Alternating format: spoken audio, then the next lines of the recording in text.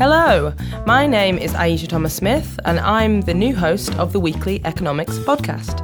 We are back for a new series with a shiny new format. We listen to your feedback from the listener survey and we're going to be mixing things up a bit.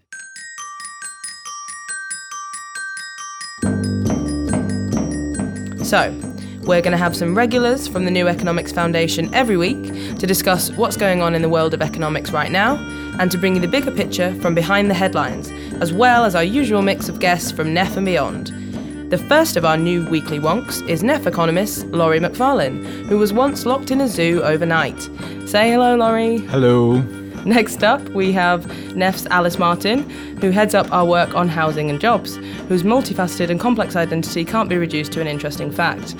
Say hello, Alice. Hi, and sorry about that. And last but not least, we've got NEF senior economist Stephen Devlin, who has over 30 first cousins, he thinks. Say hi, Stephen. Hi. So this week, we'll be looking back on the biggest economic stories from the last 7 days, going into depth on Trump's economic policies and making some predictions about what we might see in the budget on Wednesday.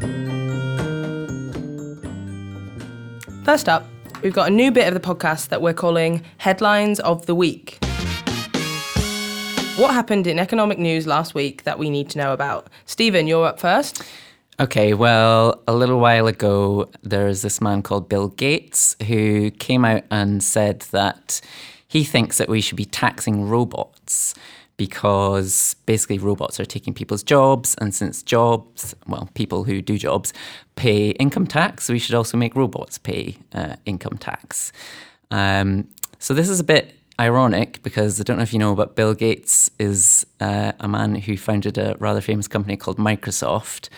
And that has been probably responsible for quite a lot of job losses in the past through automating word processing and various other activities. So it seems kind of counterproductive to his interests. But it's interesting.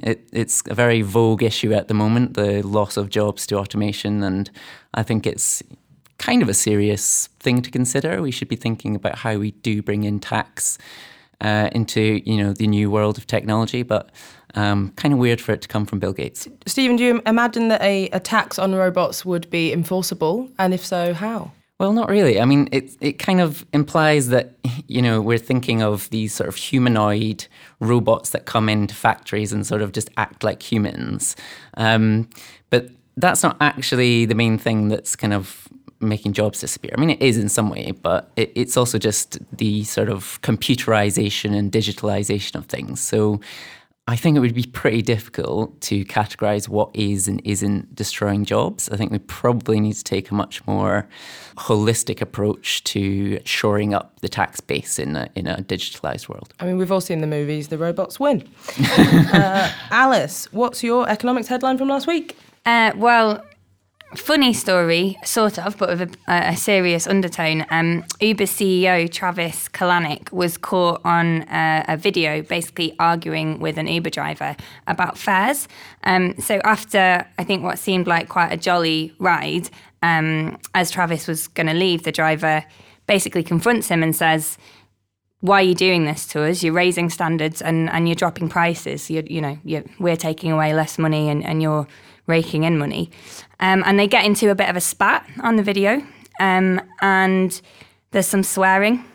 And basically, as Kalanick leaves the taxi, he shouts something to the effect of, "Some people just don't like to take responsibility for their own shit," which I think is a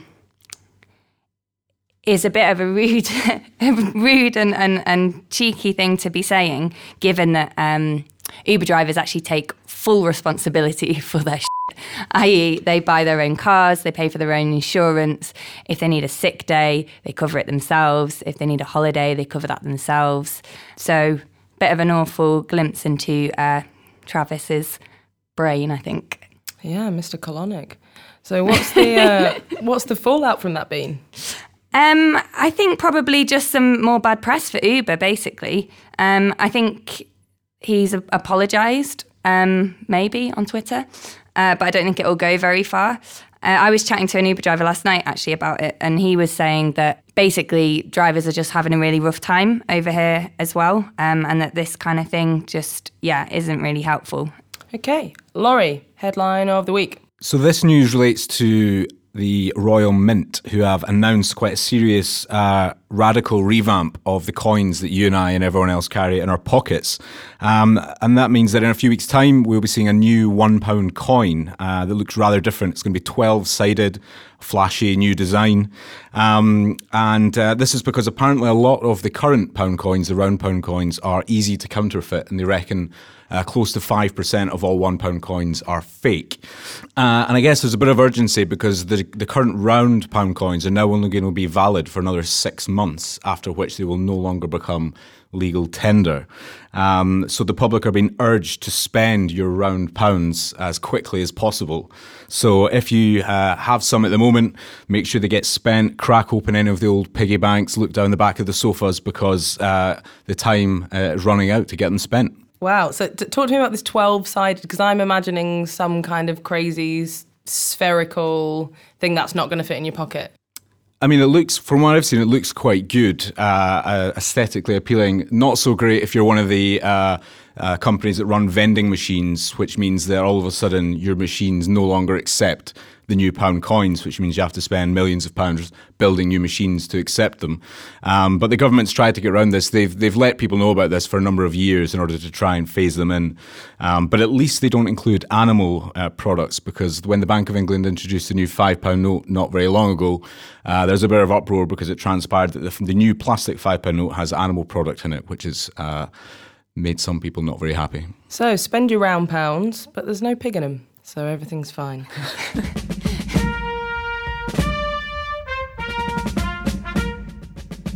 So, the biggest news story of the year, and possibly our lives, is that Donald Trump is now President of the United States of America. Our big question today, then, is what is Donald Trump planning to do with the US economy? What is Trumponomics? From this day forward, it's going to be only America first. America first. Donald Trump has announced a lot of policies since his inauguration, from repealing Obamacare to the infamous Muslim ban. But what economic policies has he announced? Well, he's been very busy making plans, not so busy getting that much done. Kellyanne, I just retweeted the best tweet. I mean, wow, what a great, smart tweet. But some of the key things he's announced are big tax cuts. He's going to give big tax cuts for rich people and for corporations. But I'm going to cut taxes, big league. No American company will pay more than 15% of their business income in taxes. He wants to impose import tariffs on various goods that come from Mexico. When do we beat Mexico? And now they're beating us economically. He's planning a big cut in regulations. He wants to spend a lot more money on infrastructure and a lot more money on military spending. We're also putting in a massive budget request for our beloved military.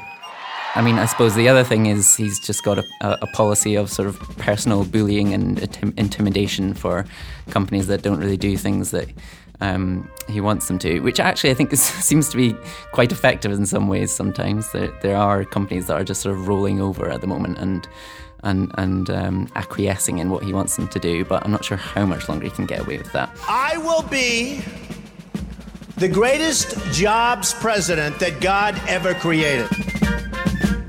So those are some of the main things. Not much of it implemented. Probably a lot of it's going to be quite difficult to get through Congress, but it'll be quite radical if he does. I think, as Stephen said, in some ways Trump's plans are the sort of classic Republican plan of tax cuts for the wealthy in business and kind of trickle-down economics that it will hope that it will feed down.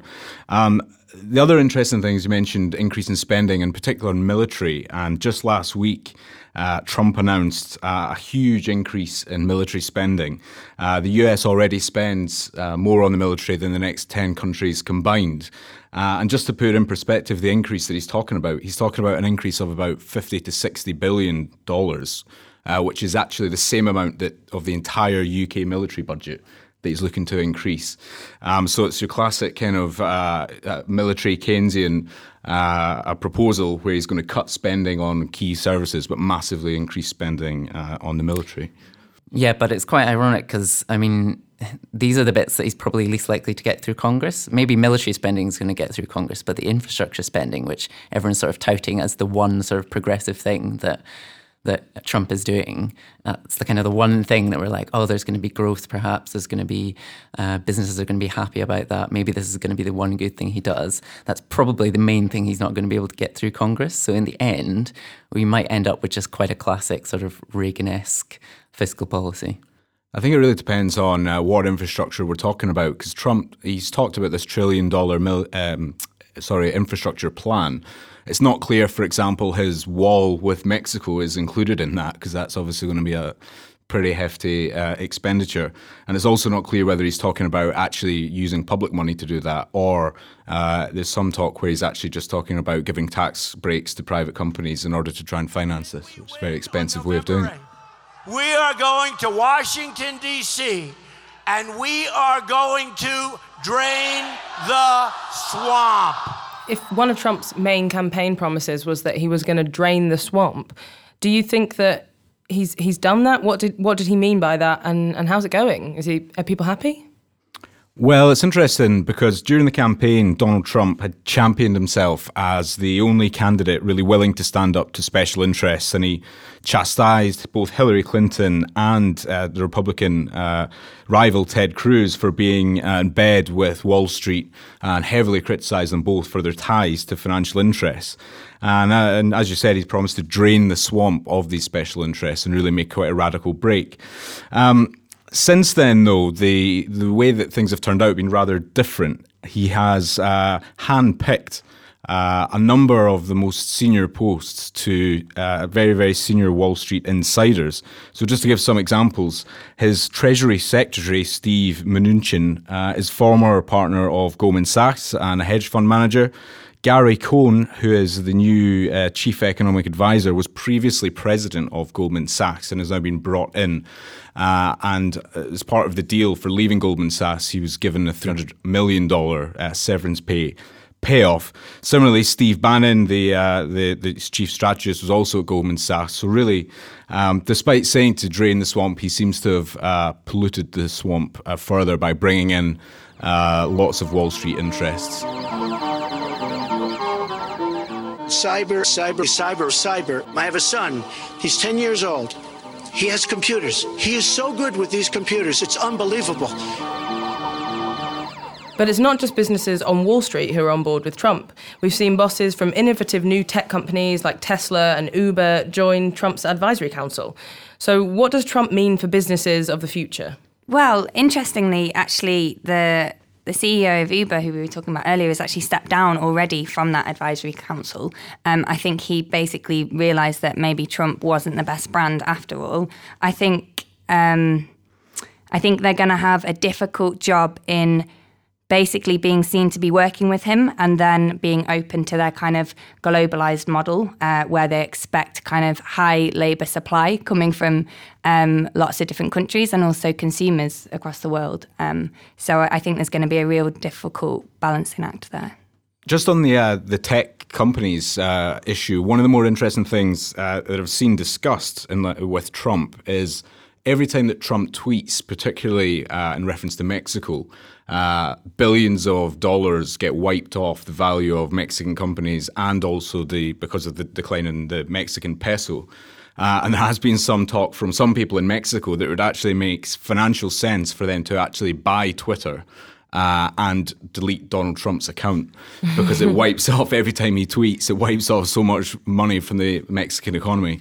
I think the other interesting thing about the interaction between the tech industry and Donald Trump is that with stuff like, the Uber campaign and Google, the weird thing that we're starting to see is actually that the tech industry is starting to become almost like the political opposition to Donald Trump, which is kind of worrying in a lot of ways in that, they're they are at the end of the day business elites as well, and they have their own agenda, and that actually they have a great deal of economic power. So one of Trump's early executive orders has the aim of removing job-killing regulations. So what's he planning to do, and how is this going to affect the US economy? Yeah, I love talking about this because not many people know about it, and it's just so crazy, you almost won't believe it. So he has signed an executive order that requires government agencies, when they want to bring in a new regulation, they have to repeal 2 other regulations, which is complete madness. So if you imagine the situation, imagine you're the Environmental Protection Agency or something.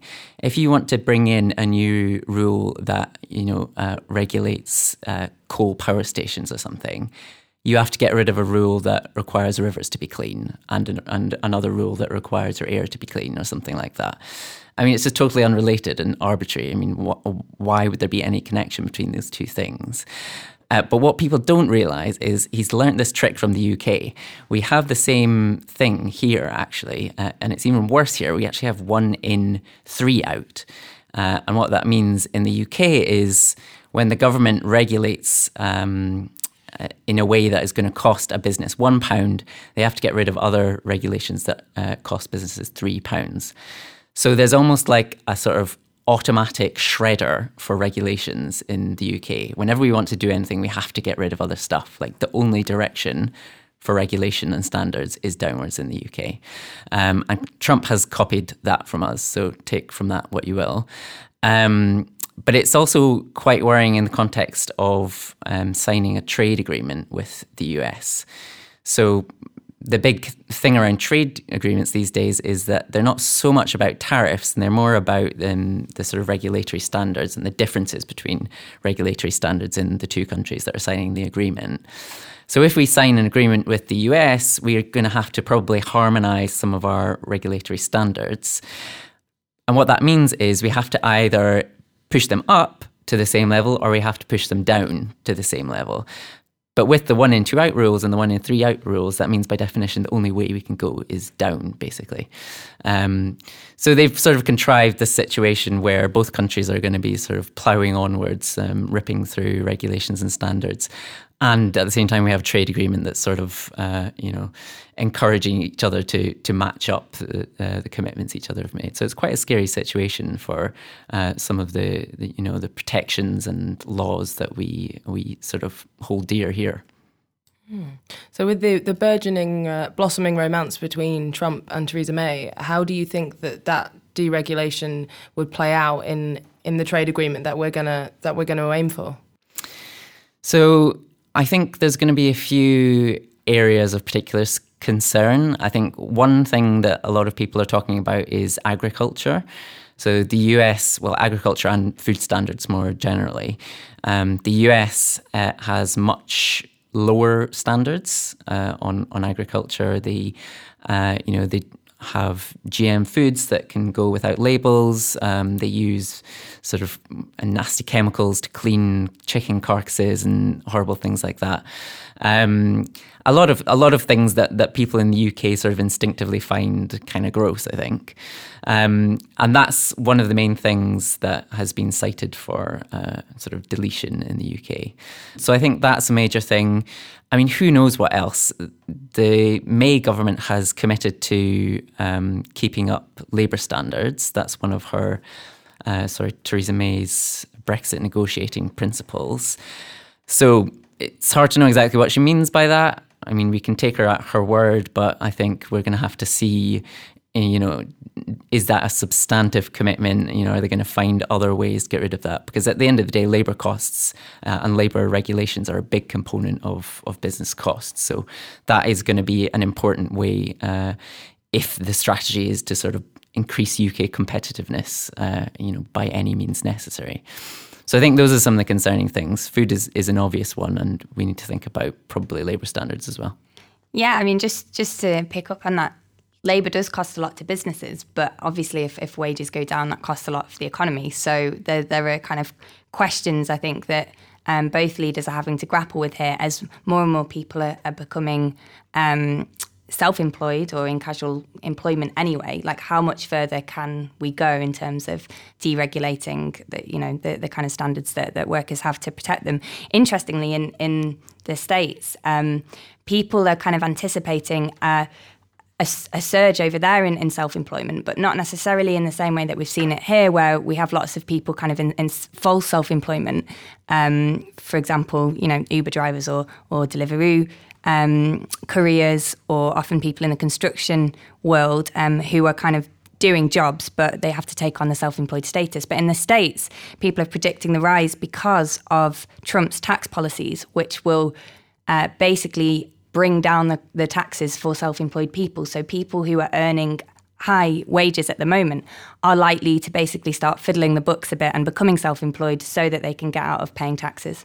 One of the other areas I think which is quite concerning is what's happened with financial regulation. And so it's perhaps not surprising, given that Trump has stuffed his cabinet full of Goldman Sachs hotshots. It's not surprising that he has quickly got to work in dismantling a lot of the financial regulation that was brought in after the financial crisis. And in particular, what's worrying, he has ordered a review of the Dodd-Frank Act, which was introduced in 2010. And this was to try and rein in some of the worst excesses of Wall Street. And he's quickly set his team on to reviewing and dismantling it, saying quite bluntly that it's because his friends tell him that it's harming their business. And he's actually openly said that. And I think this does clearly have potential implications for worrying implications over here when we see Theresa May sort of holding hands with Trump, looking for sort of friends. And the worry is that Theresa May follows in that direction. But is Trump's review of Dodd-Frank, I mean, is it largely symbolic? Is he going to be able to get that through Congress?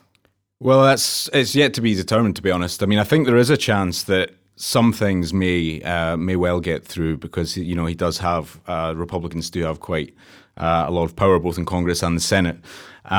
And the worry is that that's just the tip of the iceberg, though. He's also shown quite a bit of hostility towards a lot of the international regulations that were brought in after the financial crisis. He said he doesn't think that the Federal Reserve, the central bank, has been acting in US interests in doing all these deals. And he wants to review everything that's been in place to put America first and sort of doing away with what he calls job killing regulation, which clearly is ludicrous. It's not the case. What has been job killing is the lack of regulation, which has led to the financial crisis, which has led to a large unemployment. So it's a really deep concern. I now call Mr. Chancellor of the Exchequer.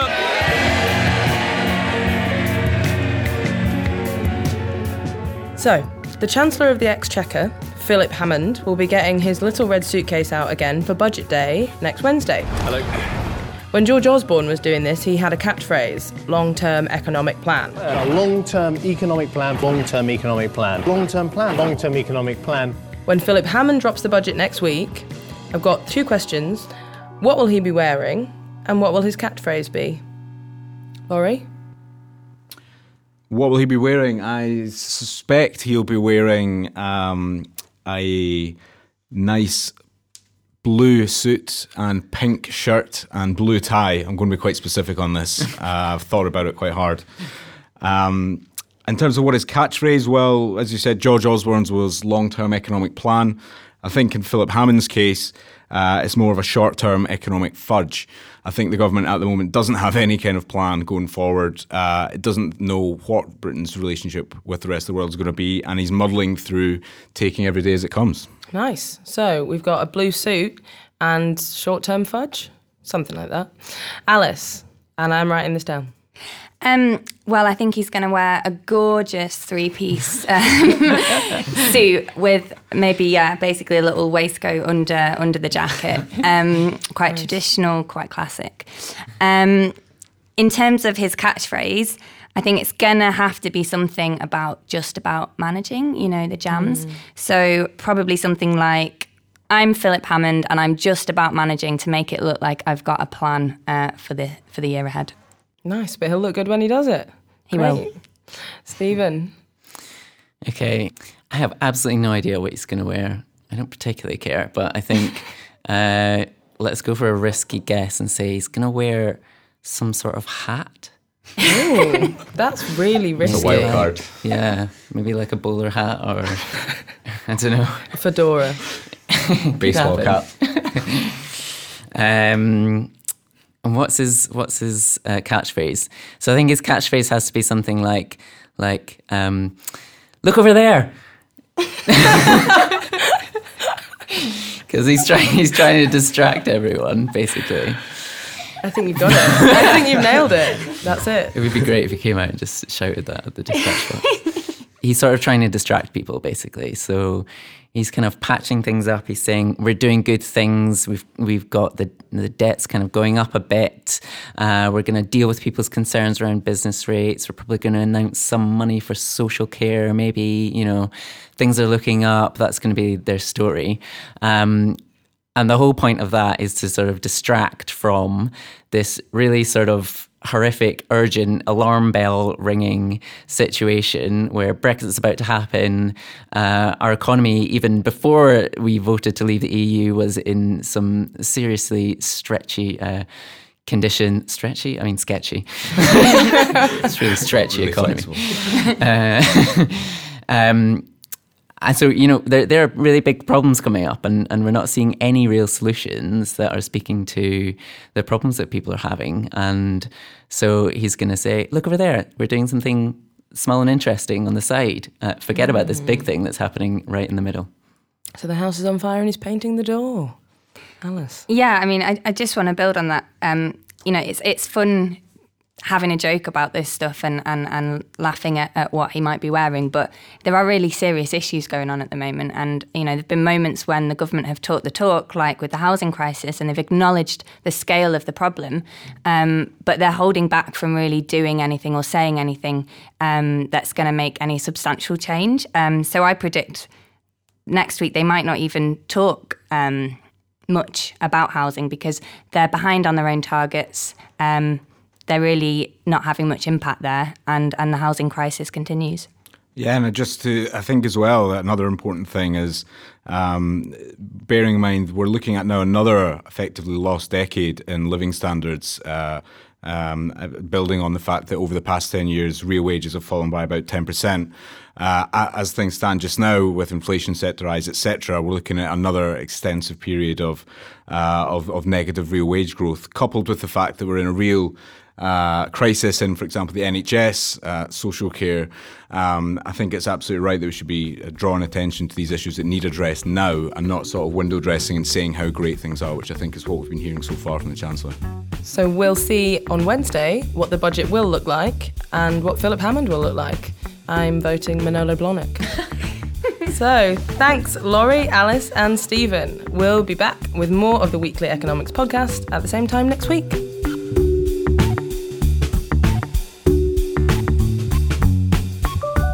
If you've got a question for an economist, you can tweet us. We are @NEF on Twitter.